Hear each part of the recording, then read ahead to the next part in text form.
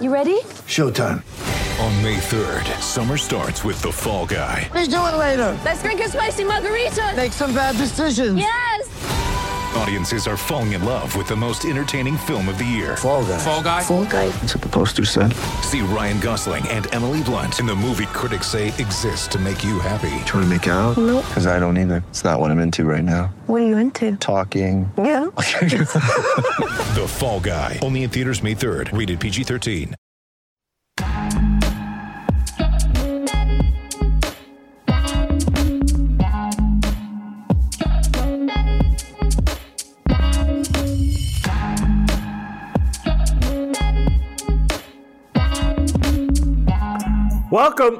Welcome to Fearless with Jason Whitlock. I am Jason Whitlock, your host. Happy Tuesday. Happy day after Monday. Happy Jason Whitlock dressed as Run DMC, or am I Jam Master Jay? What do you think of my Adidas look here on this Tuesday afternoon? I kind of like it. This is kind of old school. This reminds me of like when I was in college. Anyway, fantastic show planned for you today. Delano Squire is going to be here. Royce White's going to be here. Steve Kim's going to be here.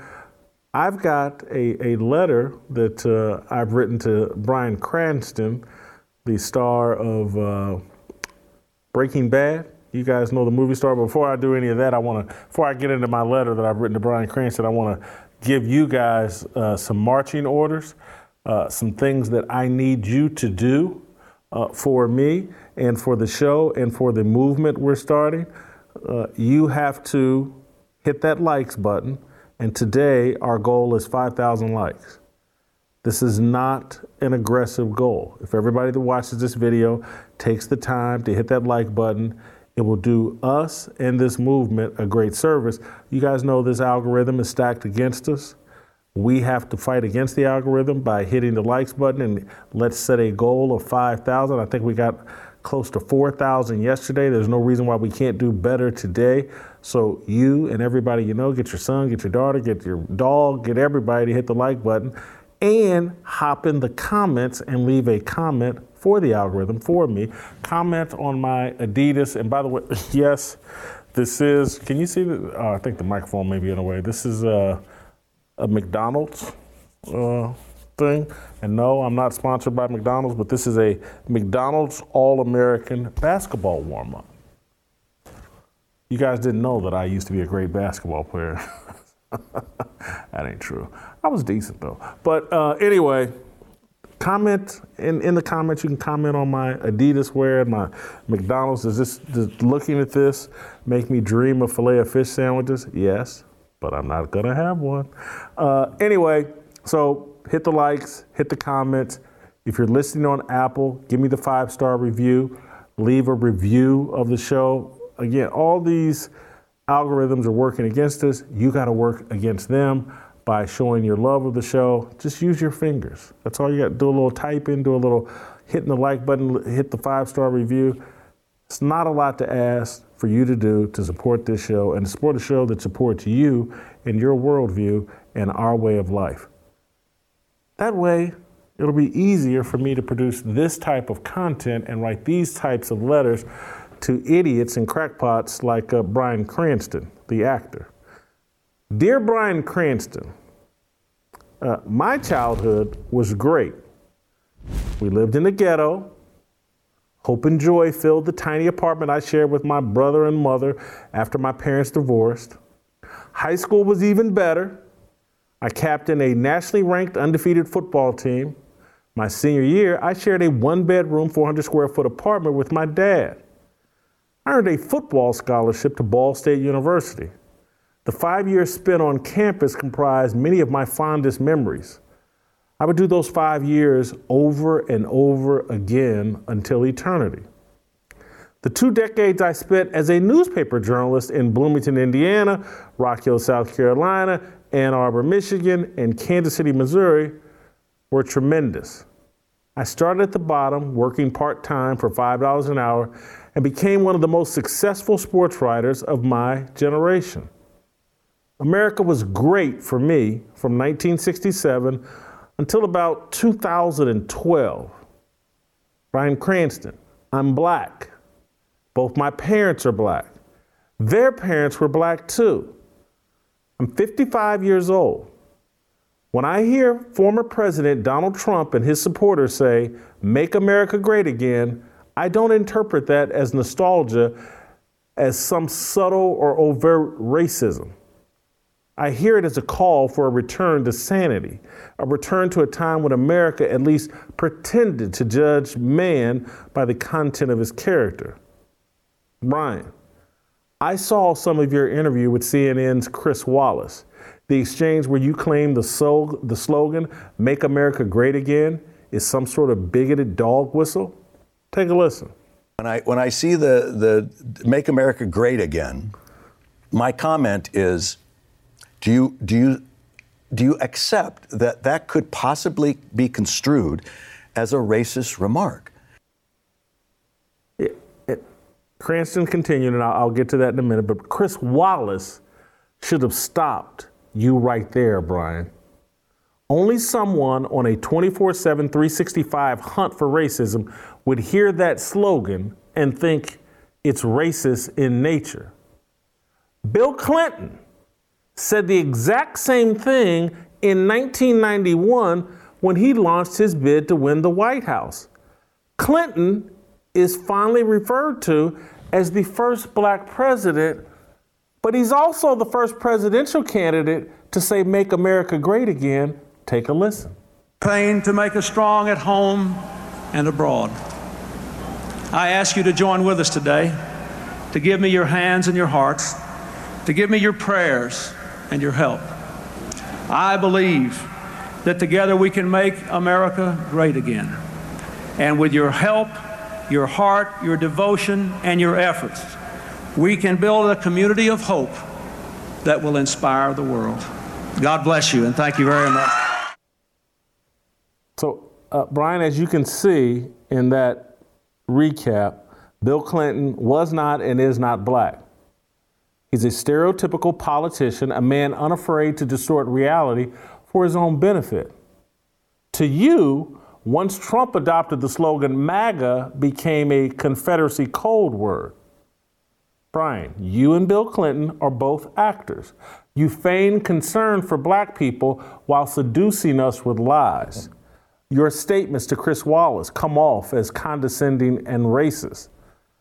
Listen to what else you had to say. And most people, a lot of people go, how could that be racist? Make America great again? I said, so just ask yourself from an African-American experience, when was it ever great in America for the African-American? When was it great? So if you're making it great again, it's not including them. It's including me. I'm black. There's other people that think like me that are black as well.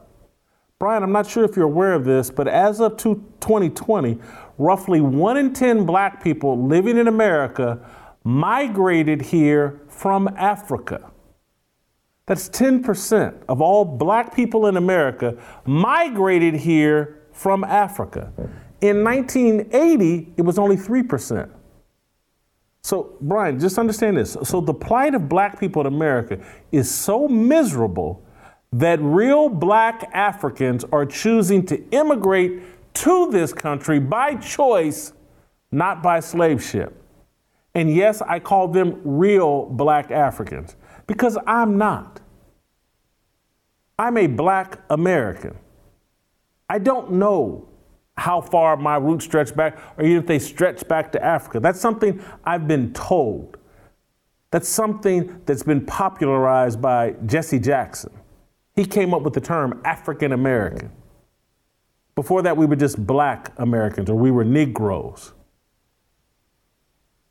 America is and has been the safest, most prosperous, most opportunity-rich land for black people for at least the last 60 years. That's why Africans and other black people from around the globe choose to relocate here. They want what I experienced in the 1970s, 80s, 90s, and 2000s. Freedom, an opportunity derived from the greatest constitution ever written. They have no interest in debating whether men have periods or can get pregnant. They want to compete on the most level playing field in the world. They may not be Christians, but they want what Christianity created. America stopped being great, I'd say a decade ago. Social media accelerated American culture's descent into wokeness and secularism. America turned demonstrably hostile to a biblical worldview and patriarchal leadership. It prioritized victimhood over victory. It stopped pursuing equality of opportunity in favor of equality of outcome. Equity. Equity is the gateway drug to mass corruption. Equity fuels entitlement. It sends people on a search to discover what makes them worthy of special consideration. Equity is at the root of identity politics, gender dysphoria, and racial division. Equity is utopia's Bible. Utopia is the left's favorite nonsensical conspiracy theory. They're determined to create it around the world. Brian, you don't believe black people can compete in the system George Washington, Thomas Jefferson, and Ben Franklin designed. You babbled at the beginning of your rant as if America's founding fathers invented slavery. They inherited the planet-long institution and wrote a constitution that made its demise inevitable. Their foresight and the sacrifice of many others over 2 centuries made America great. Not perfect, great. I lived in that America. I was raised to believe I could accomplish anything I wanted here. My dad didn't graduate high school. My mom was a factory worker. Union labor and manufacturing jobs made it possible for them to raise 2 boys who achieved parts of the American dream. My brother joined the Air Force, graduated from college, has been married for over 20 years, a high-end executive at Ford Motor Company. He owns a nice home in a nice neighborhood. Many people want that America back, a country that allows 2 parents with nothing more than a good work ethic to lift their children to a better life. Life doesn't get any better than that. Instead, manufacturing jobs have left this country, and America caters to global corporations that favor China and a Marxist worldview. America cares far more about what's best for elite celebrities than working class families. That frustration is at the root of the MAGA movement. It's willful ignorance to pretend otherwise. Sincerely, Jason Whitlock. Brian, I hope that helps. All your virtue signaling, all your pretending that you have some kind of concern for black people, you don't. You don't think we can compete without you bending over and handing us a crutch. My father didn't need it, my mother didn't need it, I didn't need it, my brother didn't need it, my stepsister didn't need it. We don't need to be pandered to. And you need to quit lying on people that just want America to return to sanity. Because open your eyes, open your ears. We're debating whether men with penises can have babies. And you're wondering why people want to return to a more sane time? There's no mystery here. This place is nuts. And people don't want it to be nuts. They don't want their children growing up with drag queens at their 2nd and 3rd grade libraries. That's my fire. That's my letter to Bryan Cranston. That is why, I'm gonna keep this tight because we're gonna bring Royce White in. That's why I need you guys to come here April 15th and join us at the Roll Call event. Go to fearlessarmyrollcall.com. Need you guys here. Send me your notes, emails. Tell them you signed up and you'll be here April 15th to help us as we inspire men to live up to our duties. Bearing witness requires courage, not perfection. Royce White. I just I wanna be, I just I wanna be, I just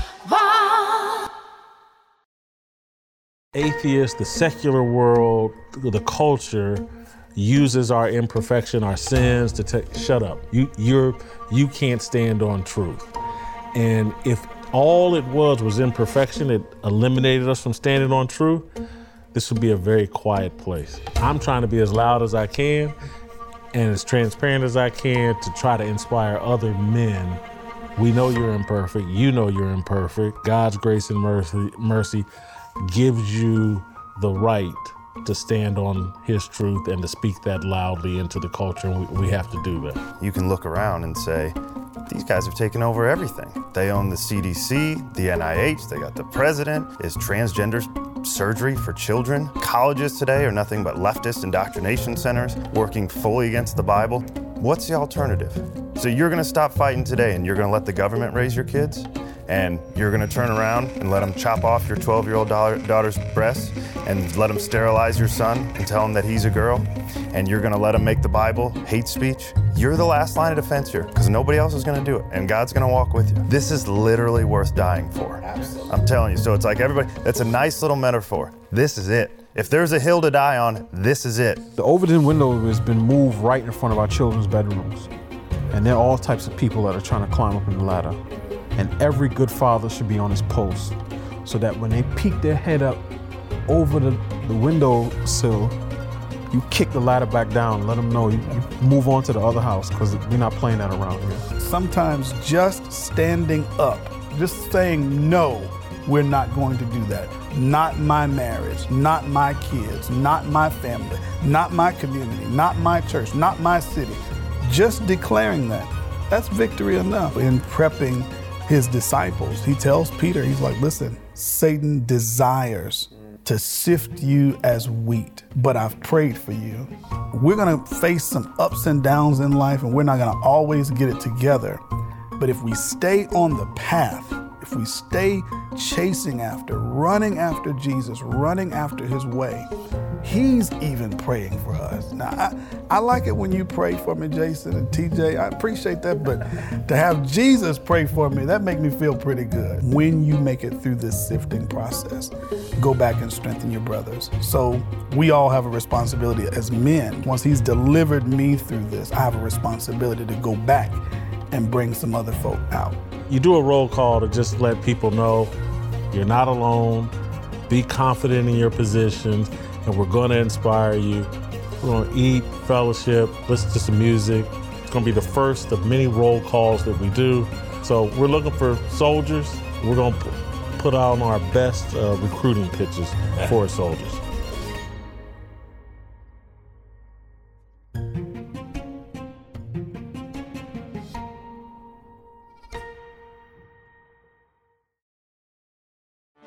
Get ready for the greatest roast of all time, the Roast of Tom Brady, a Netflix live event happening May 5th. Hosted by Kevin Hart, the 7-time world champion gets his cleats held to the fire by famous friends and frenemies on an unforgettable night where everything is fair game. Tune in on May 5th at 5 p.m. Pacific time for the Roast of Tom Brady, live only on Netflix.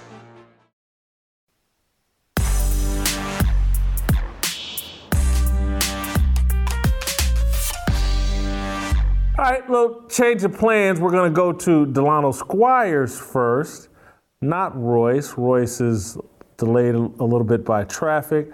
So Delano will roll out to Washington, D.C. and bring in Delano.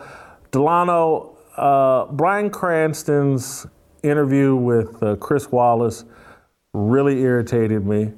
But I'm trying to check my sanity.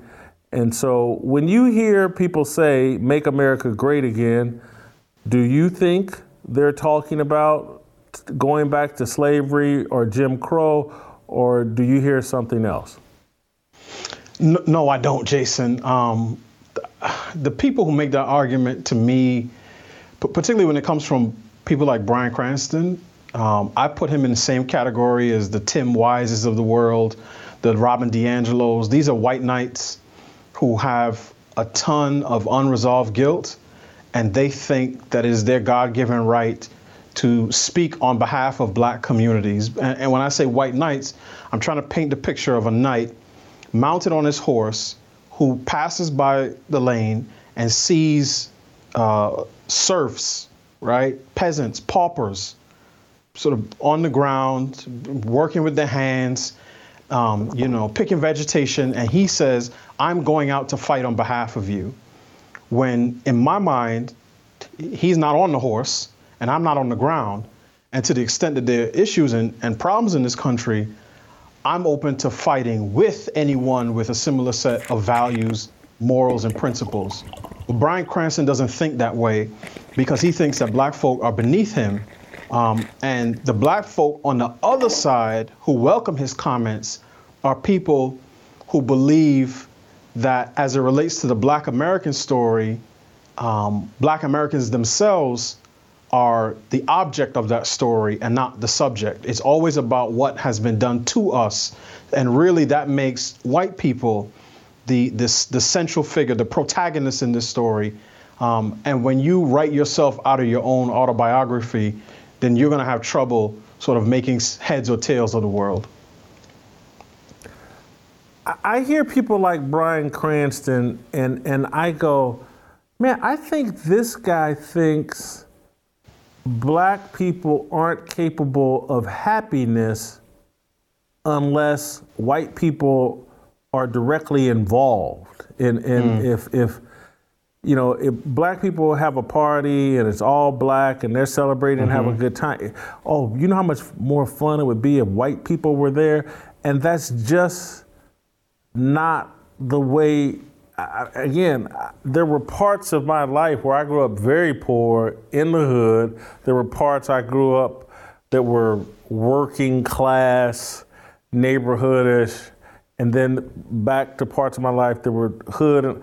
But I was happy in any environment as a child because I felt relatively safe and I felt loved and supported. I had a good time. I had a great childhood. And I know I'm 15, 20 years older than you, but I'm wondering if you have similar thoughts of your childhood.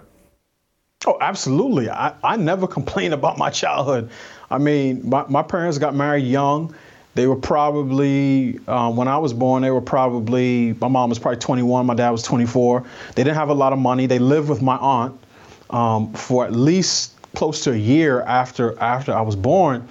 So, I mean, we didn't have a lot. My parents went to school at night and they just worked to try to provide a better set of opportunities for myself and my sister. But I never felt like I wanted for anything in my childhood. And even though we didn't have necessarily the material possessions that, you roll the clock forward that we have now, to your point, I felt loved. I felt protected. I felt safe in my immediate family and my larger village, which included, extended relatives, church family. And I had a great childhood. And Jason, here's the thing. I never once thought to myself, man, if I was white and middle class and I lived out in Long Island, my childhood would be so much better. And that's one of the things that I dislike so much about leftism or wokeness or whatever you want to call it, is that it sows seeds of ingratitude. So instead of a person being grateful for what they have and what they've earned, their first instinct is always to say, but I could have so much more if only I was a different skin color or sex. I've actually had a friend tell me, I'm not gonna say which one of the three, he knows, but I had one of my friends tell me, well, if Oprah was white, she would have gotten even further than she did. And I'm saying to him, I'm just like, you don't understand human nature, right? Because, and I know this is a slight tangent. You may have seen some of the criticism of Deion Sanders' comments that we went over about a week and a half ago, but that hunger produces something. And when you feel like you have to scrap and scrape and fight for everything that you earn, oftentimes those people go much further than those who are comfortable and don't have the same need to fight and be hungry and be dogged in terms of their level of determination. So no, I've never once thought to compare my upbringing to somebody else of a different ethnicity, because I've always been a contented person. I know we're just speculating here about what your friend thinks, but what does he think would have been added to Oprah's life? What is she missing? Who is the white talk show host that did more than Oprah? Is it Martha Stewart? I don't know. Who is it? Barbara Walters? Who is it? Is it Katie Couric? I don't know. Who? I thought Oprah, as far as talk show host, male or female, could you do any better? Well, I think part of it is the notion that because being white is a privilege, and that's the way I hear it whenever people talk about white privilege, I say to myself, oh, you're saying that being white is a privilege. I think it's the notion that whatever marginal privilege that accrues if someone were to switch from black to white would always move that person forward.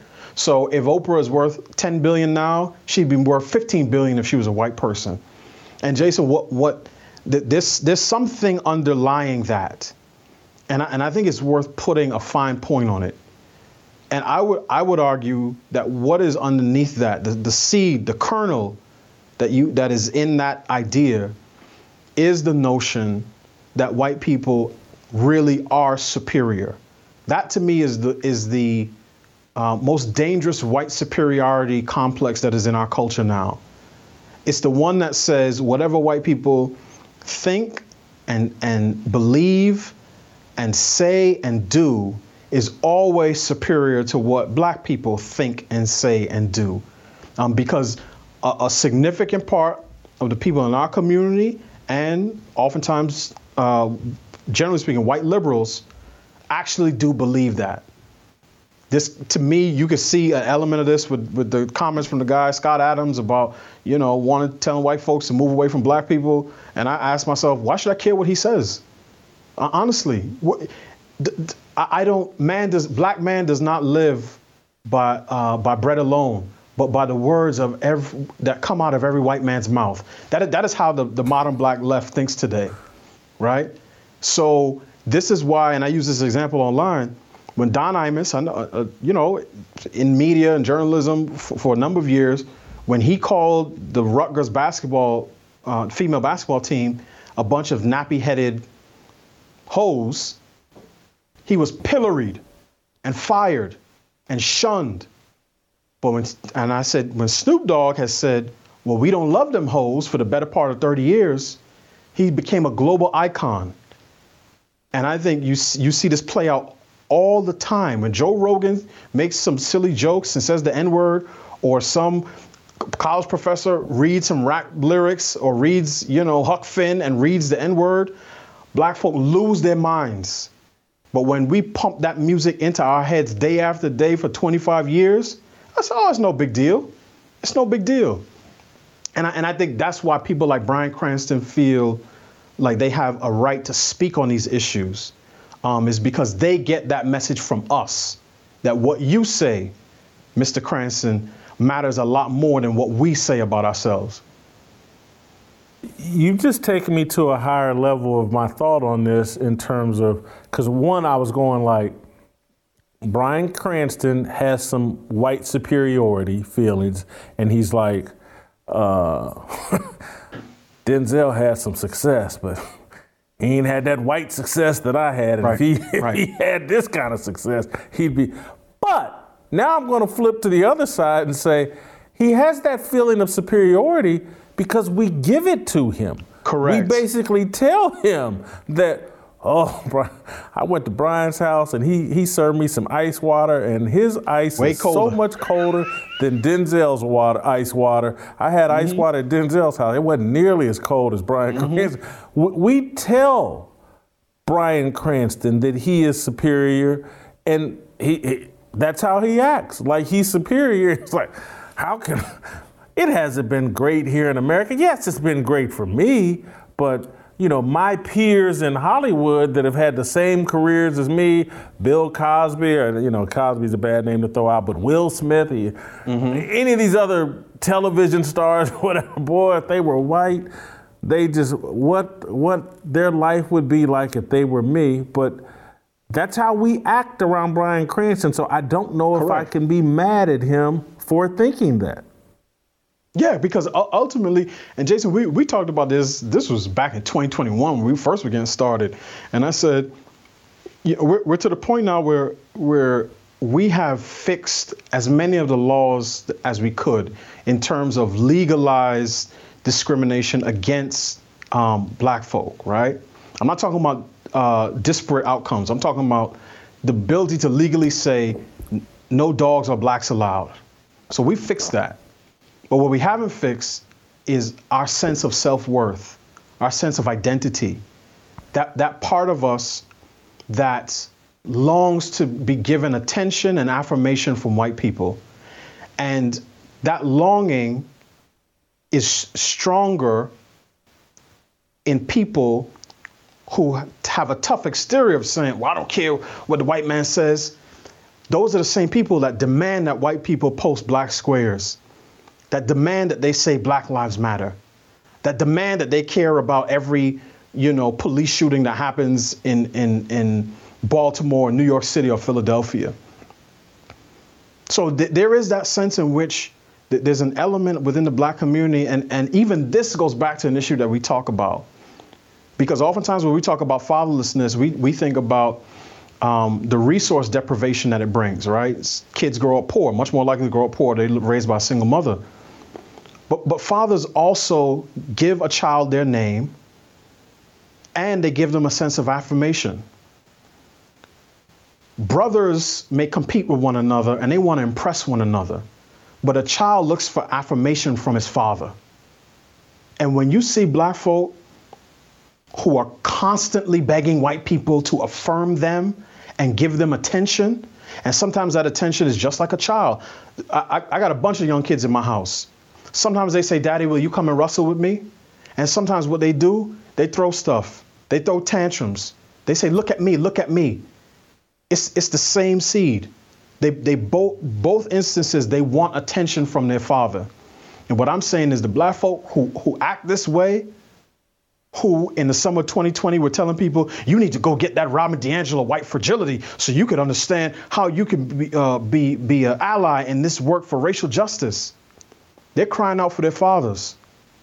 Because when a community is bereft of that male leadership and that affirmation and that sense of belonging and purpose, they will go looking for it wherever it can. And unfortunately, as I've said, in our community, we think the two biggest problems facing us are income inequality and systemic racism. And that's why we think the solutions are bigger government and better white people.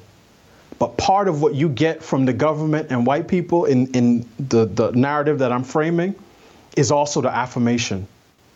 It's the government saying, I see you, you're important to me, here's a check. It's random white folks who you do not know. You live in inner city Philadelphia, and you're pressing your case to some white woman in Iowa that she needs to affirm your life. It's because you want her to say, I see you, you matter to me. Because that's what really matters to you. Because when the rapper who comes from your neighborhood in North Philadelphia says, shoot them up, smack them hoes, kill them niggas, all of that stuff, you say, oh, this is really good music. I love this culture. But if a white woman says, I'm not really interested in Beyonce's music, you'll say, oh my goodness, she hates black people. That's a child crying out for his father. And at a certain point, we're gonna have to deal with that. I think about Days Loaf and her song Try Me, where she says, I hate N-words, I'm a Nazi.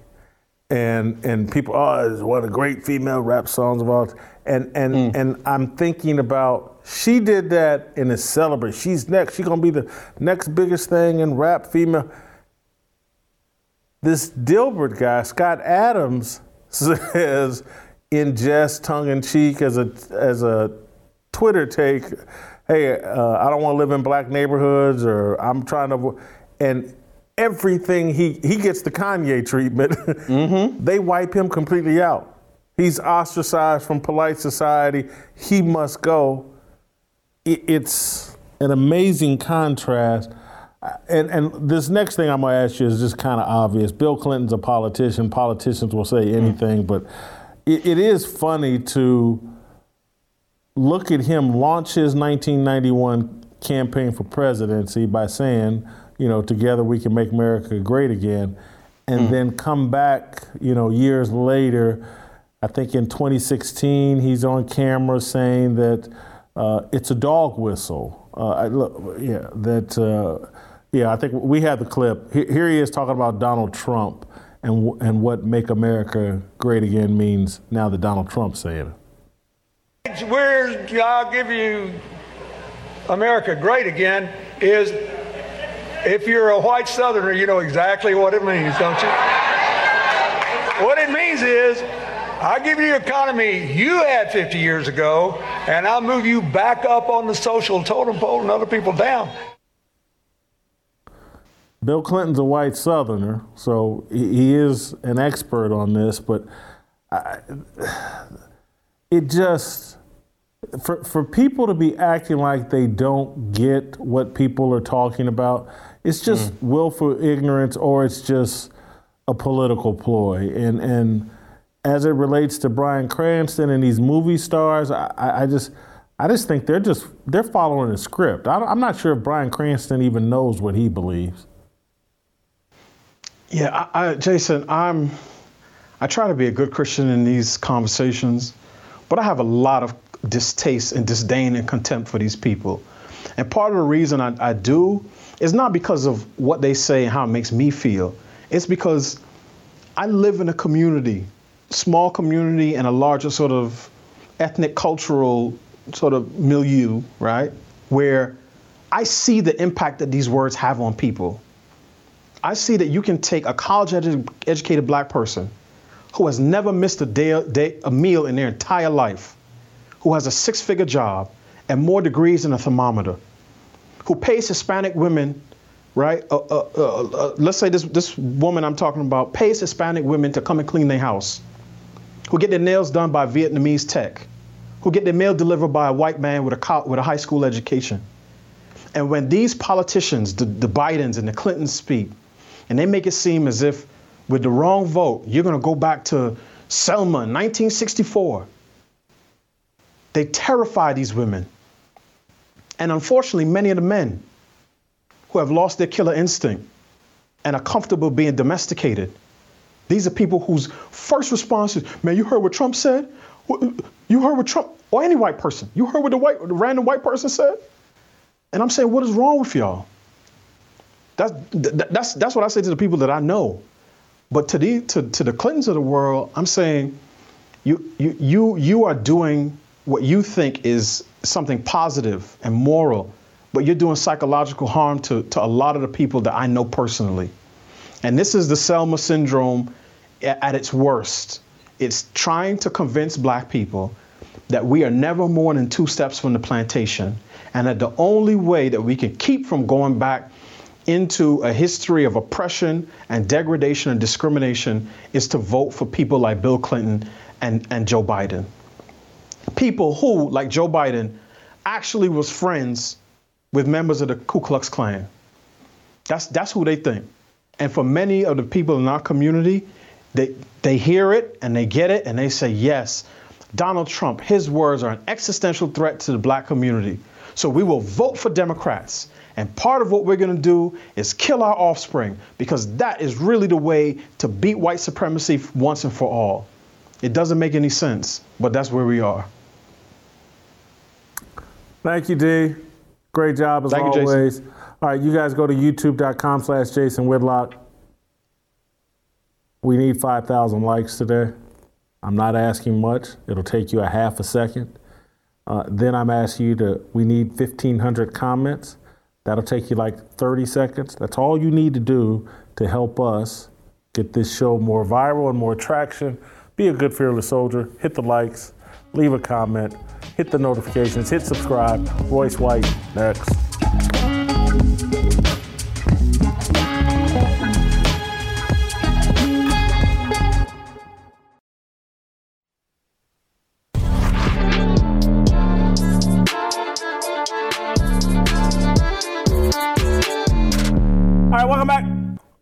let's roll out to Minneapolis, bring in Morpheus, Royce White. Royce, Bryan Cranston has said that, Make America Great Again is a call that black people won't understand or will think it's a call to go back to the days of slavery.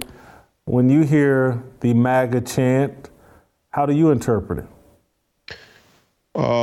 This is just a common liberal trope of a nationalist populist movement that is a genuine threat to the longstanding political ideology of the Western world and America and corrupt American politics. So, when I think of Make America Great Again, I understand that despite all of the flaws of our country and its history, America's inception was a significant shift from the industrial track that the Western world was on. We stopped and we said, hey, the Industrial Revolution is fine, technology is fine, business is fine, but there has to be a moral center and there has to be a moral governance of our society, or else our societies will crumble.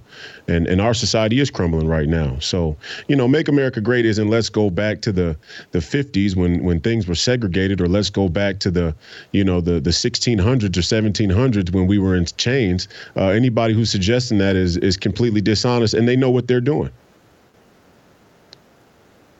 I agree. I also think that where people will split hairs is, well, how do you define greatness? Well, and some people, America was never great because of, and so I have a more, I think, nuanced, mature view of greatness and happiness are defined by expectations. And so I think of my upbringing in the 70s, 80s, and 90s, man, that was great. And it was, from talking to my parents and grandparents, so much better than what they experienced. And I just felt gratitude for their sacrifice and for being born at the time that I was. And so I've never thought and never will think America's perfect, but I do think in comparison to where we are right now, this highly secular culture, there was a time in the 70s, 80s, and 90s where sure felt great to me in comparison to what we have right now. Well, let's be even more granular. If we want to look at the spiritual aspect and the Christian aspect, this entire Western civilization was built upon heresy, and I've said that before. You had the scientific method, that was a heresy. Democracy itself was a heresy. Computer technology, major heresy. Artificial intelligence, the ultimate heresy. So the West was built upon fundamental heresies. The question that we have to ask ourselves is, from a political standpoint, from a governance standpoint, what should a nation aim to be, right? What is it rightful for a nation to aim to be? Moral, yes, of course, and we become greatly immoral, but also independent. And there was a time in American history when we had some independence, and you can't have freedom without independence. You can't have freedom without access or without free will. Now, was there a racial animus that existed during that time? Of course, nobody with any sense would deny that. But you can't throw the baby out with the bathwater. Yes, in the 60s and 50s, the racial tension in this country and the racial relationship between blacks and whites was at a place where we didn't want it to be and where it shouldn't have been. But minus that, America as a nation had independence. We had genuine independence in manufacturing. We had genuine independence in energy and other things of essential nature. And we've lost that. And so what happened is we took civil rights, we took the race relations, and we said, oh, because race relations is bad, the entire fundamental foundation of our entire Western American society is wrong. That was a mistake. It was a mistake for those that let us be tricked, and it was intentional for those that wanted to do it.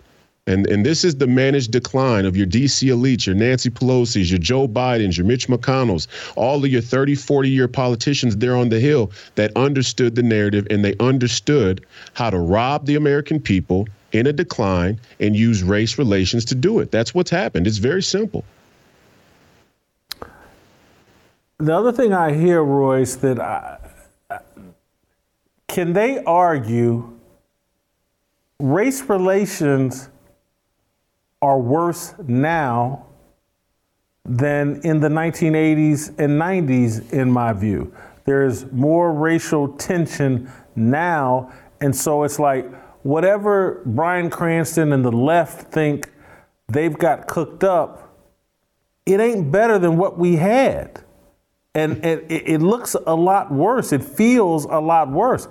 People are at each other's throats, and you know, Scott Adams, the Dilbert cartoonist, is being sarcastic over social media, but he's also being honest and being like, hey man, it's high risk as a white person to engage with black people because, again, they don't know what anything they say can and will be used against them in the court of public opinion.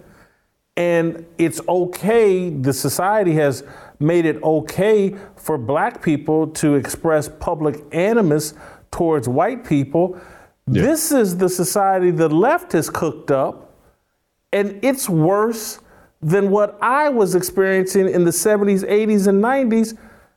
I just, if they had something better, put it on the table. They don't have something better. So STFU is my reaction. Well, look, maybe I'm fortunate that I grew up in a very diverse place, and I don't mean to use diverse as a way to pander to the left or any of this fake woke politics, but I genuinely grew up here in the Twin Cities in a diverse inner city community. You know, I got Norwegian blood, I got Mexican blood, I got black blood. So we grew up in a sort of melting pot, sort of a neighborhood. And that neighborhood, if you ask the elders of our neighborhood, whether they be Irish, German Irish, Catholic, Protestant, black, white, Latino, whatever the case, Jewish, Polish, doesn't matter. If you ask them about the race relations before the 1980s, they'll tell you that race relations were better. Now, I didn't grow up in that era, so I can't really speak to that. What I will say is two things are happening at once with that narrative. There was a way that the law was laid out. There was a way that race relations looked on paper in legislation. And then there was the cultural relations of race. Now, those are two different things, right? And again, we can't throw the baby out with the bathwater. One got better that we can measure, although it was weaponized, right? Affirmative action, the welfare state, all of those things came as a Trojan horse with the improvement of race on paper legislatively. However, I would argue that right after the Civil Rights Act in the 70s, race relations were at their peak in terms of positive interaction between communities. We had breaking the barrier. Martin Luther King, Malcolm, and the whole movement had breaking certain barriers culturally, just for the federal government and a corrupt DC elite to put their hands in, grab a hold of it, and weaponize it. So, you know, it's hard for me to say that race relations are categorically worse today. It's hard for me to say that. What I will say is that our intelligence community, the greatest war being waged against the American people culturally is the race info war. And you're right. When white people feel like they can't just speak the truth because of this baked in Marxist university race narrative, it creates tension. It creates uncertainty. It creates distrust. At the same time, I think people are over exaggerating it. And I don't mean to, go against what you're saying, but I come from a place where I interact with white people all the time, and the white people I'm around feel totally comfortable having these conversations. I think that there is a silent majority out there that's speaking to a lack of clarity and a certain fear that they have about the zeitgeist, right? The zeitgeist is the German word for the spirit of the times.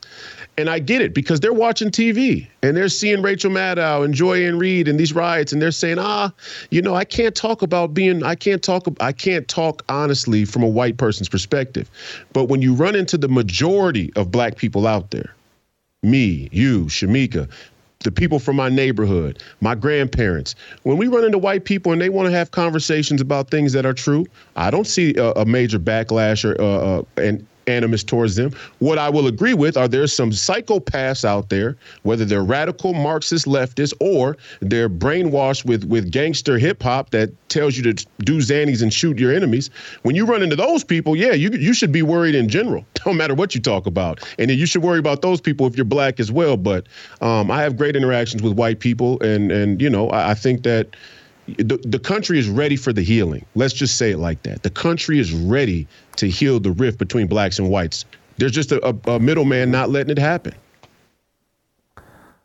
I think you're right to some degree, because I think people's perspectives are skewed, I think, not just from TV, from social media. Social media will have you believe that there's a constant race war being on, and you better wear a bulletproof vest before you go outside. I agree with that. And there were years early on when this was going on that I would be like, hey man, anytime I go anywhere, and it's still the case, anytime I go, I'm treated wonderfully. If you follow social media, you would think that I just got thousands of people following around me, trolling me, saying crazy things to me. But I'm talking about anywhere I go in the country, out in public, I'm treated well. So I say that, but I also know that with certain leftist friends, whether black or white, I could care less. I disagree with their politics, but I still love them and still would prefer to engage with them. They want nothing to do with engaging with me. I've lost friends, leftist friends, who want nothing to do with me because of my biblical beliefs and because, I refuse to run around acting like Donald Trump is my God and that, he's the worst human being on the planet. I've had several liberal white friends who just have no interest in communicating with me because of that. And that's what makes me say, this is worse. I could care less about their stupid thoughts. I still love them and would love to be friends with them. They won't touch me with a 10-foot pole. Oh, okay. Well, in that respect, I 100% agree with you. At the extremes, it's far worse, right? Or let's say, not at the farthest extremes where things get violent, because I think there was a time in American history when the expression of violence along racial animus was more explicit and it was more directly about race relations.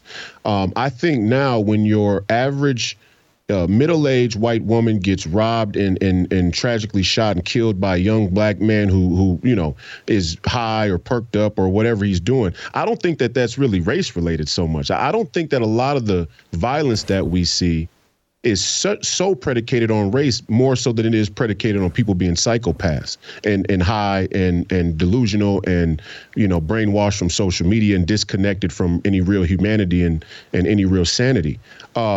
But at the extremes, from a cultural standpoint, civilly, I would say that we're more polarized than we've ever been. And people are making drawing hard lines around their political affiliations. I would say the politicization of common folk, not people who are committing crimes, not people who are part of some type of organization, just common everyday people.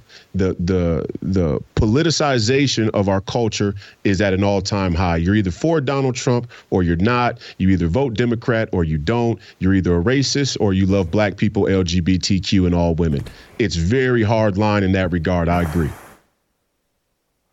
So I think there could be people that could be making an argument about me that like, hey, I love Jason, but he really doesn't want to be bothered with me because my funny bone issue is I can't stand anybody that has a sense of entitlement. Yeah. Anybody that feels like they're owed something, that's poison or that the bug spray off. It makes me run away from people that are entitlement or eventually just looking for an opportunity to take advantage of me, you, or whoever they can. Yeah. And so I bet you there's some friends of mine that would say, oh man, Whitlock, because of politics or whatever, I don't hear from him or he don't bother with me. And it's really, I'm reacting to a culture that has radicalized people to a point of entitlement that I'm just like, no, I don't want that energy around me. I don't want to be around them. And so when I hear Scott Adams talk about who he does and shouldn't be around or whatever, you know, he colorized it, but he's talking about entitlement. Because there's nothing about my upbringing or family that has anything to do with entitlement. It's all about go get and no excuses. You know, I just didn't grow up with my parents telling me that racism was going to stop me from doing a damn thing. The only thing that was going to stop me is me being lazy and not getting up out of the bed and doing what I'm supposed to do. And so we're colorizing these things, but we have a culture of entitlement that's being installed. And there are people, I think, like myself, and people that are saying make America great again, that are like, they just reject this entitlement culture. Well, yeah, entitlement's one of the most dangerous things a person can embrace. There's no doubt about it. You know, this is a slippery slope, right? I mean, we gotta.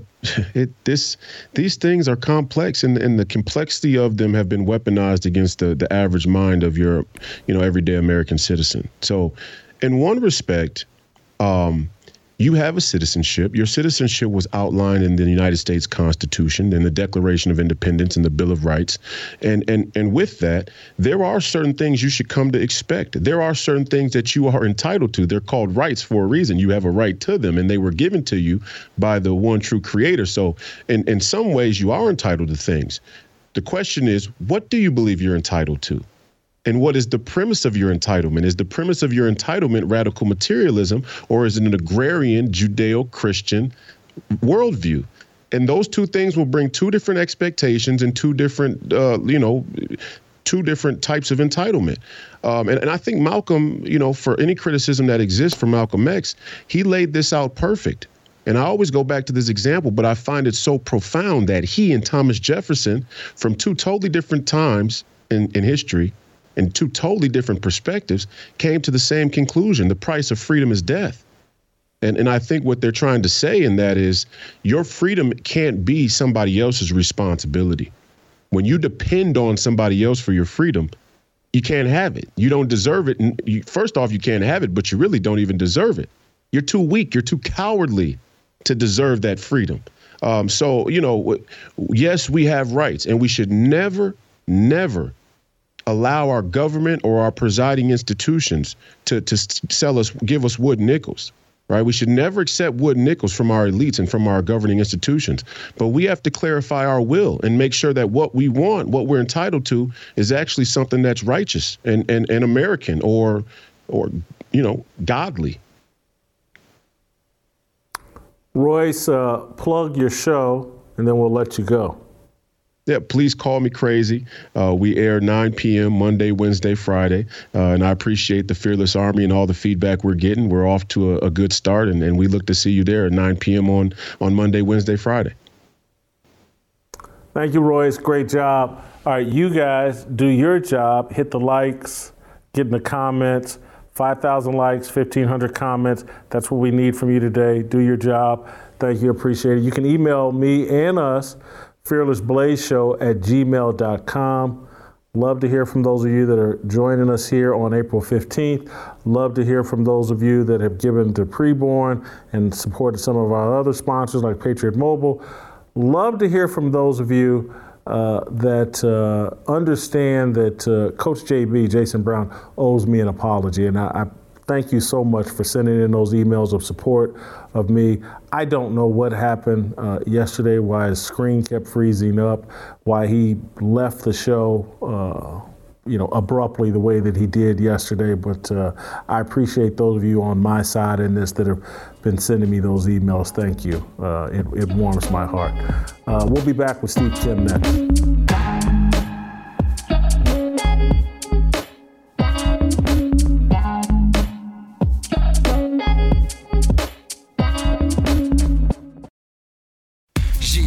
빨리 박수 쳐 기다리지 말고 서둘러 Reason that I'm back is to feed you raps I see that you are 배불러 So fly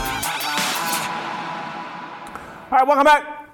Time to roll out to Los Angeles, bring in the Korean co-sell Steve Kim. But before we do that, I want to remind you all that little thing you need to do for me and the Fearless Army and the Fearless Movement. It doesn't cost you anything.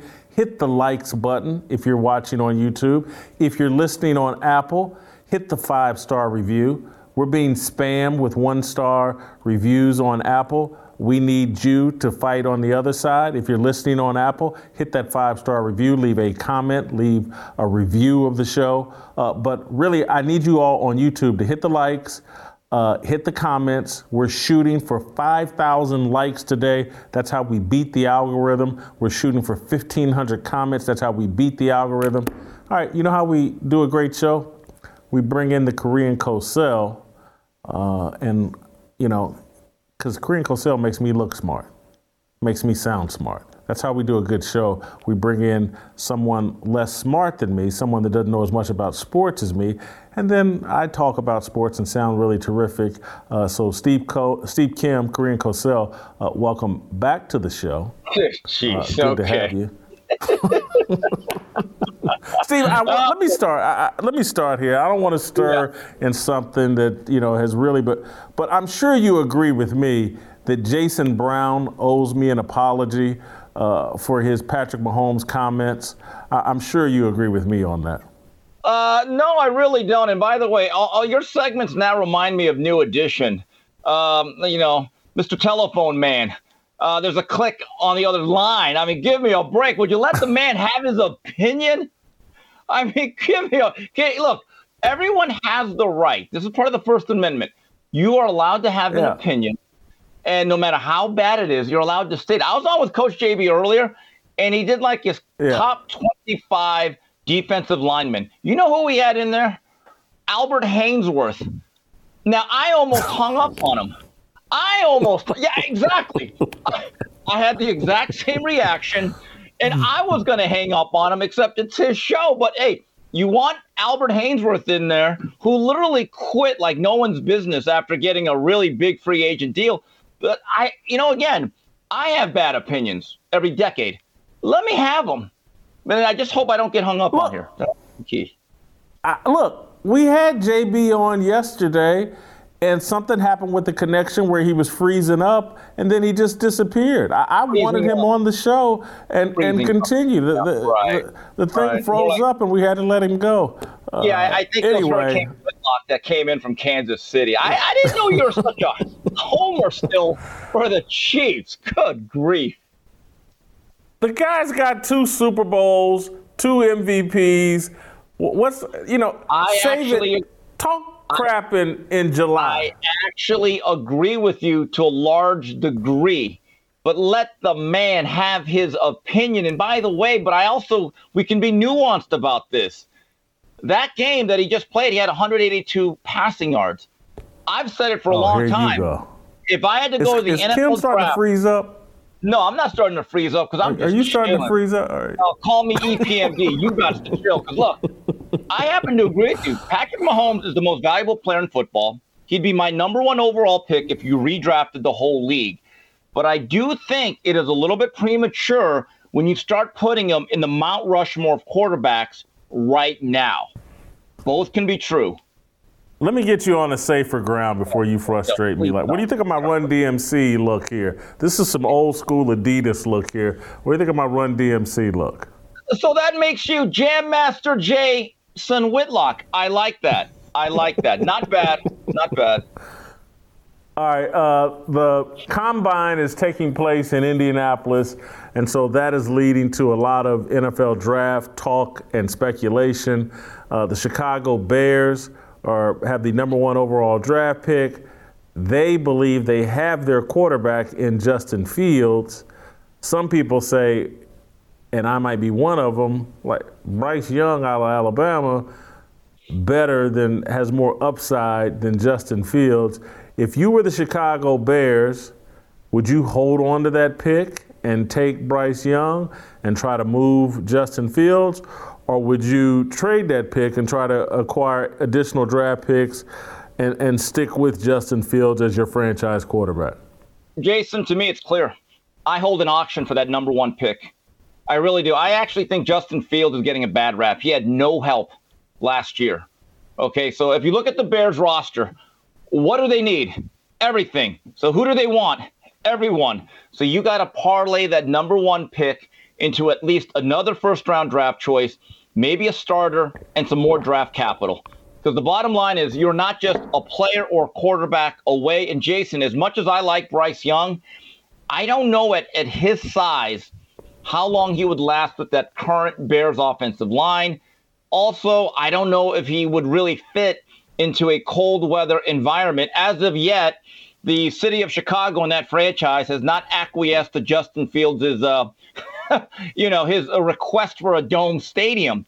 So in my view, look, if I thought Bryce Young was an Andrew Luck or a John Elway type of number 1 pick where it's a surefire, yes, that's my franchise quarterback, and I know what I'm going to get from him, I would jettison Justin Fields.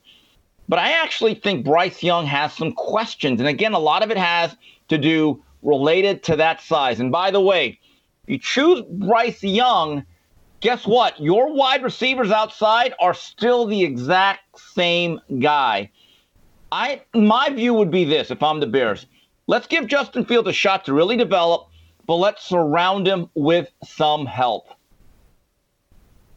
So here's the other side of that argument, and just, you don't have to totally agree, but just tell me if there's any kernels of truth in this. Isn't Justin Fields going into his 3rd season, correct? I believe so, yeah. He's just a year or 2 away from a new contract that he may or may not earn. But if I have a chance to get a Bryce Young on a rookie contract, isn't it easier then to spend money this year, next year, and moving forward to get all those pieces around you so that perhaps you can pull off what Jalen Hurts just did for Philadelphia in wasn't this his 3rd year as well? Yep. Just made a Super Bowl run while still on a rookie contract. That seems to be the sweet spot for a franchise, is to find a quarterback who you can build around and try to make it to a Super Bowl in his 2nd, 3rd, or 4th season, rather than, let's say Justin Fields plays halfway decently next season, and now you're going to be on the hook having to pay this guy a mountain of money that he may not be worth, and you're still really no closer to a Super Bowl.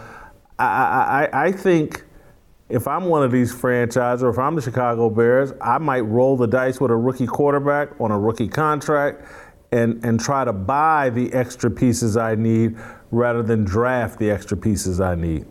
There's an argument for that. But, Jason, here's the thing. If you jettison Fields and you go with Bryce Young, now that looks like a total rebuild. So, and again, you are taking a risk that Philadelphia was able to build this incredible roster, right? And they had, it turns out, a 1-year window because they have an inordinate amount of free agents that are probably going to leave, and a lot of them are quality starters.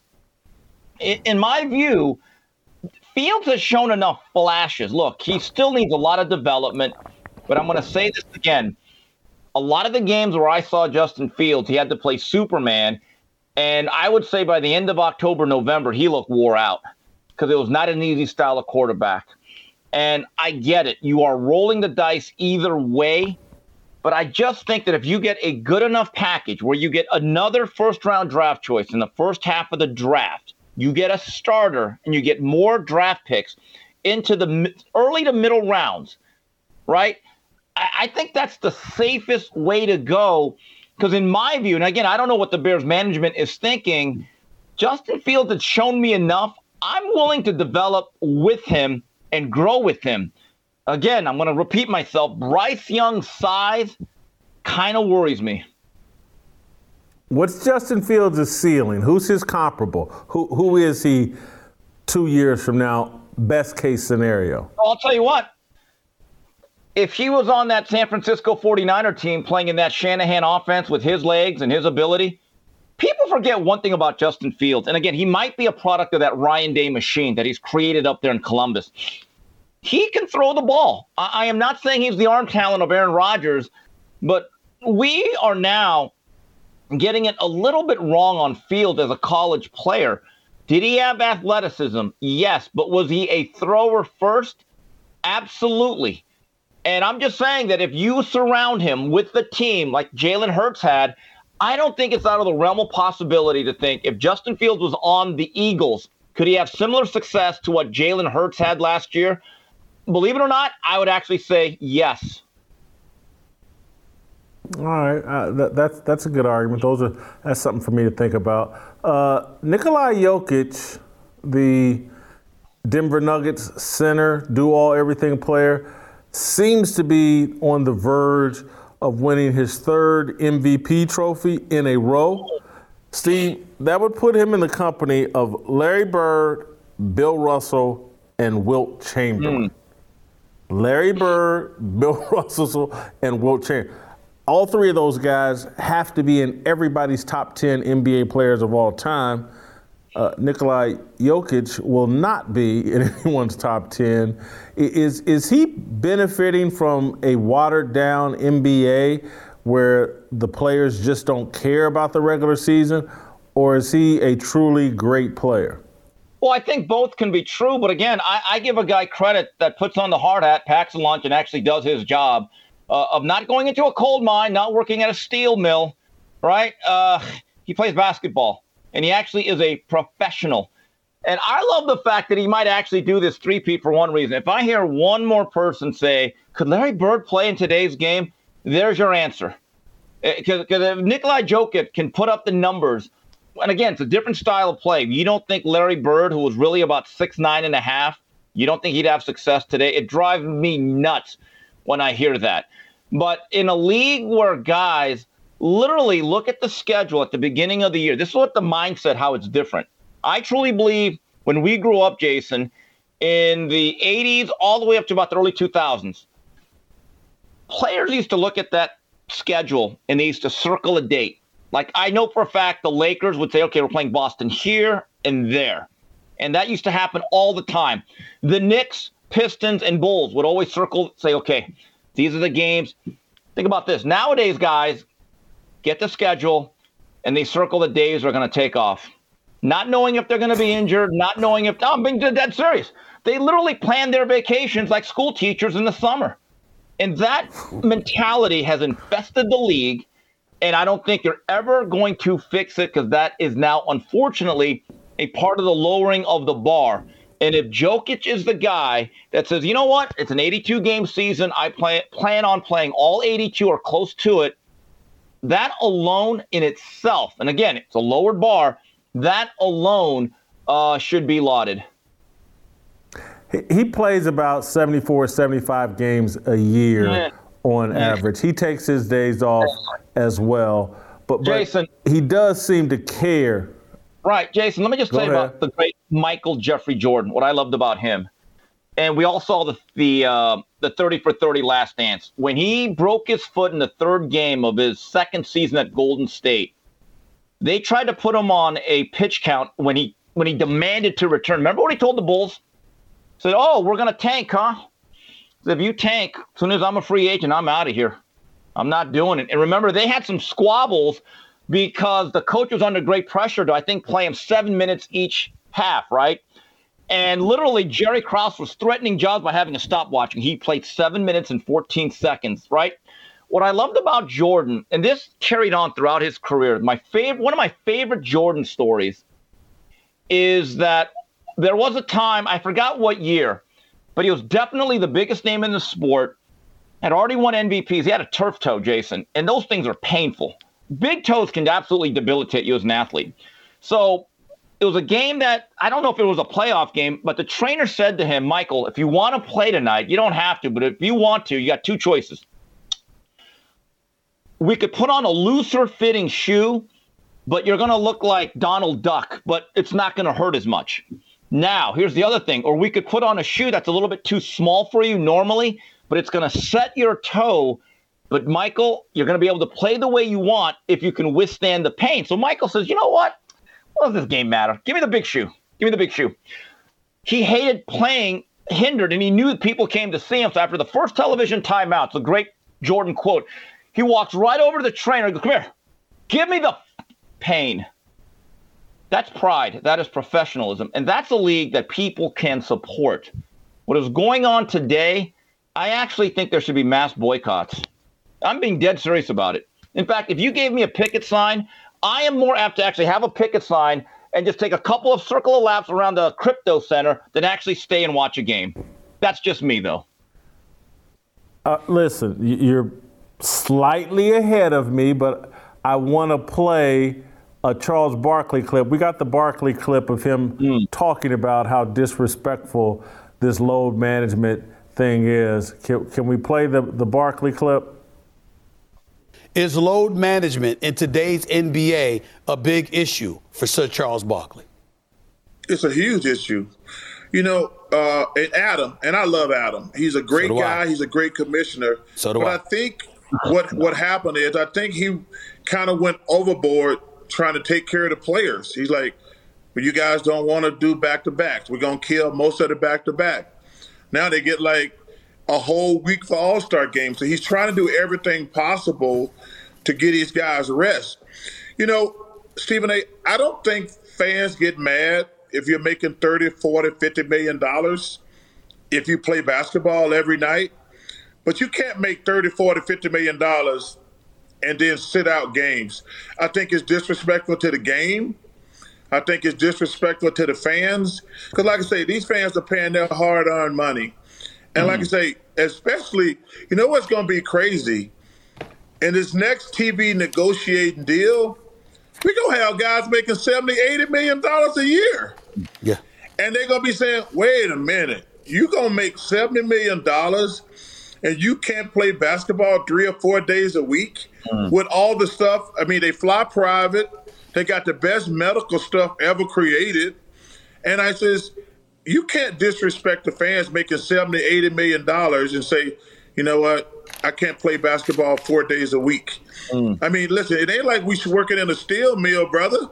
I mean, it's people working in a steel mill every day. I'm pretty sure they tired too. Yeah. But they go to work every day. So, yeah, I think load management is a big deal. I think Adam is going to have to say, yo, man, I don't know. And listen, and I don't know the right or wrong answer, Stephen A. Yeah. Because I heard Steve Kerr say go down in games. Pretty 72. nice of him to take money out of all these players' pockets. Hey, listen, when some of these lesser players who don't make all that money says, yeah, take 12 of my game checks. And I'm like, no, I want them 82 games back quickly. I like Charles. I'm okay with Stephen A. Smith. I hate the way they have to dance around Adam Silver, the commissioner, and talk about how great he is and blah, blah. But the real thoughts are like, this guy's being way, way, way too soft with the players. The players are running the league. Ownership is getting run over. And who's really getting run over, because ownership doesn't care. The Milwaukee Bucks are selling for $3.4 billion. The Milwaukee Bucks. And so they don't care about the product. Fans are getting run over and they're tolerating it. And it's one of the greatest gimmicks being run in the world. They're feeding us SHIT product and hooking the fans in by saying, oh, but these guys are such great Americans and social justice warriors and fighters, and they really care about you. No, they don't. They care about China. They care about making as much money as they can while doing as little work as possible. And it's Adam Silver's fault. You know, I love the Chuck Wagon. I think he's one of the last honest voices. But, Charles, you cannot tell me that Adam Aluminum is a good commissioner. Have you seen the ratings? Have you seen the game-to-game ratings? In fact, the All-Star game is now in the dumps. Adam Aluminum has allowed this. So come on. I laud Charles for being the one guy that's been out in front of the story by saying, no, this load management isn't right. A lot of these other reporters are afraid because they don't want to lose access. They don't want to take the social media heat. They're afraid of their own shadow. They don't want to be called racist or anything of that nature. Maybe Charles has more of a license, but any commissioner that has allowed the ratings to get to where they are from what they once were, I'm sorry, Aluminum is terrible. In fact, you know what? A couple weeks ago, Jason, me and you were talking. I kind of compared him, the way he capitulates, Adam Aluminum, to the leader of France in the 40s. Honestly, you know what he is looking at him? He's Larry Coker. He's Larry Coker. He took over a Cadillac from Butch Davis. Greatest team ever in 2001. 5 years later, University of Miami still has not recovered from his run because he was a player's coach. You know what? As I get older, I hate players' coaches because they're soft and they get run over. And you're absolutely right. The player empowerment has now become complete anarchy. And he allowed that because of that soft, limp-wristed leadership of that guy right there. He has no guts, he has no toughness, and he is the cause of this. Adam Aluminum. I throw, first it was Michelle Roberts, and now I forget who the woman they have in charge of the NBA Players Association. But it is soft leadership in all directions, from the players' direction, from the ownership, represented by Adam Silver. I got to give Brian Windhorst credit. Windhorst called it all out on First Take with Stephen A. Smith. Let's play that clip. It's really not about the basketball. And over the last decade in the NBA, there's been a steady erosion of interest and investment in the regular season. And Adam Silver has given a thumbs up to it the entire way. And it goes right over to All-Star Weekend. He has given the players less responsibility. They used to have to be there on Friday. Now they don't have to be there till Saturday. And by the way, several players didn't even show up this year until Sunday. That's right. He gave them, changed the schedule so that they would have 3 or 4 days after it, so that you weren't penalized for being an all-star. So you could still go to Mexico or the Caribbean or wherever else you wanted to go and still have your time off. And still, the game has completely fallen to pieces. It was 130 three-pointers taken in this game. It is essentially just a shooting display now. And Adam Silver doesn't care. He has totally said that this is fine. There is no pushback whatsoever. So if you continue to allow the players to do this stuff, I don't blame them. They're going to continue to do it. And if you continue to send a message to your fans, the regular season isn't important, and the NBA is about to do it again because they're about to ratify a collective bargaining agreement where they're going to create a midseason tournament that they're going to say is actually more important than the other games. If you continue to tell your fans that these games don't matter and that your effort level is not expected, the fans are ultimately going to believe you. And that is, there is a number of reasons why we have seen a fall off in ratings in the NBA over the last decade, but this is definitely a factor to it. And people can explain it away, but the reality is also the reality. I thought Windhorst nailed it there. I can't put my finger on it other than the way the media is controlled now, and the leagues and the commissioners of the league have so much control over the media. But if any other league was in this sort of free fall, when baseball was losing its significance, people were allowed to talk about it. People were allowed to be upset about the 1994 strike or 93 strike. I can't remember what year, 94, I think, the 1994 baseball strike that ended the season. People were allowed to be upset and call for new leadership.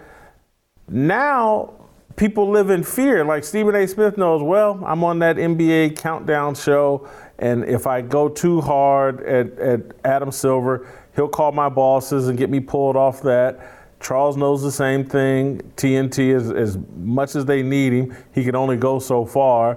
Everybody, the media is all in on it together. They think it's their job to market these leagues rather than to analyze them. And I'll give ESPN credit for giving Windhorst the space to say a little something as he did there. But it's 1,000% accurate. And eventually what you're going to see, and what you've already seen, and it's why the three-pointer and the games are less physical and guys play less minutes and it's okay for guys to miss games. Eventually, he's talking about the fans are going to get the message. The players are the ones really getting the message that these games don't really matter and that winning really doesn't matter. The entire concept of sports is changing in me and your lifetime, Steve. It's all about the contract. That's all the players think about is how can I get to a contract? It's not how can I win a championship. It's not how I can make it to the Hall of Fame. It's not how I can be an all-time great player. It's how do I get to the contract? And that's a game of Monopoly. That's not a team sport that people are attracted to. If you look at the coverage that is afforded the NBA when their ratings dip compared to the NFL, you could clearly see the agenda. People are hoping and praying that the National Football League's stranglehold on the Nielsen's ends, but it never happens. And anytime that there's some sort of decline, it's a big story. And meanwhile, when NBA ratings start to get back to some normalcy, people trumpet that like it's the last episode of MASH. It's amazing. I mean, Jason, every year I see this in whatever, a newspaper, if people still read them, but I started realizing about a dozen years ago that every year they have like the top 50 rated shows on television for a given year, right? And one thing I started to notice, the NFL had at least 7 or 8 games in there, from the Super Bowl to the playoffs, a couple of high-profile Monday night or Sunday night games. So right up there with the most popular shows in television, with Friends or whatever. But you know what thing I never see? I don't ever see any NBA basketball. In fact, I would love to see, for the last 10 years, the top 100 sporting events on television in terms of ratings. And I would bet that a preponderance of them, I would say at least 75% of the highest rated television sports programming blocks probably belong to the National Football League, because it's that dominant. But again, you're right. And these people that actually cover the game, it's almost like they are muzzled. By the way, going back to Charles real fast, when he talks about how in the next CBA that the players are going to start receiving $70, $80, $90 million contracts. Are we sure about that? So the question really begins, what about the networks, TNT, ESPN, whoever these networks are that are in partnership with the NBA, strategic partners, if you want to call them that, how do they feel about the diminishing audience and the player apathy that seems to be endorsed by the organizations? And this is a numbers game. At the end of the day, they get into partnership with these leagues because they want to derive viewership. So if that is dwindling, are we absolutely sure we're going to keep seeing that these increase in salaries? That's the question that I have.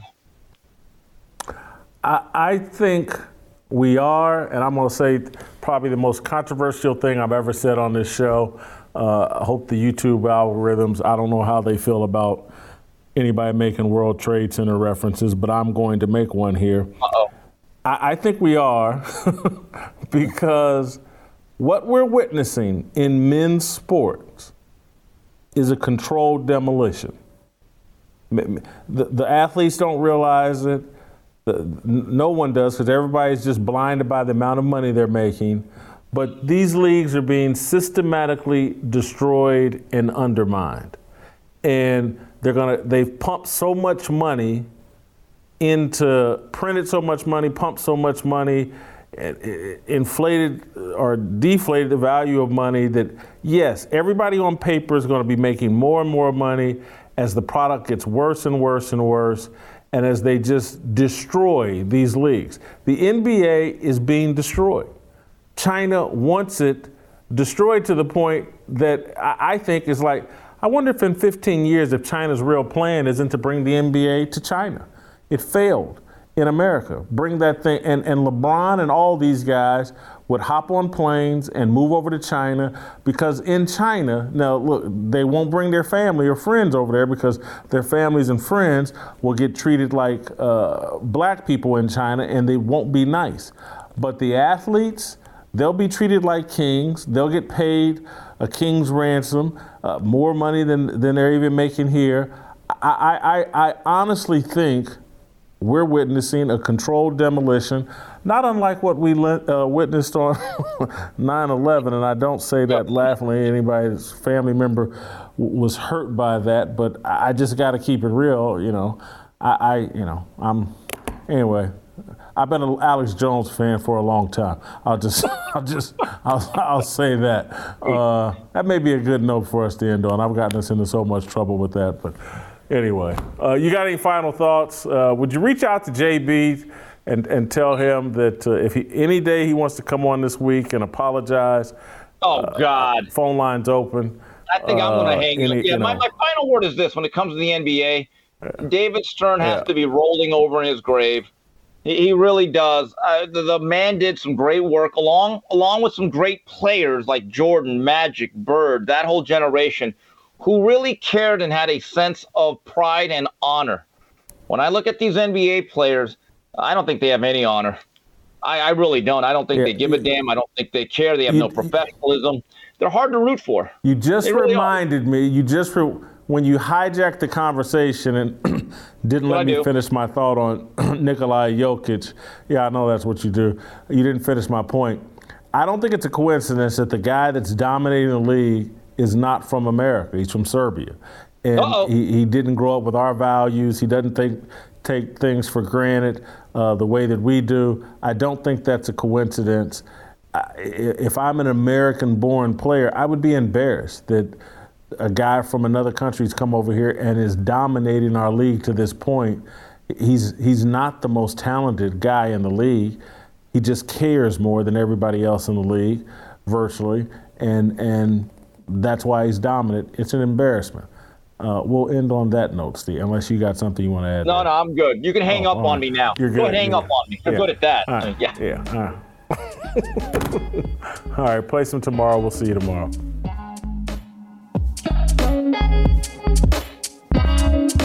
Waiting for the countdown, coming off the breakdown, standing in line for freedom. Looking for a breakout, feeling like a standoff, nothing in life like freedom. Came in like a fighter, striking like a ladder, making all these moves for freedom. I want freedom. No negotiation, my sister, no relation. We all just wanna have freedom. Sitting on the corner, never been alone. I'm breaking my back for freedom. Blessed, we are living, get back. We are receiving, all deceiving. We all wanna be free. We want freedom. I wanna be. I just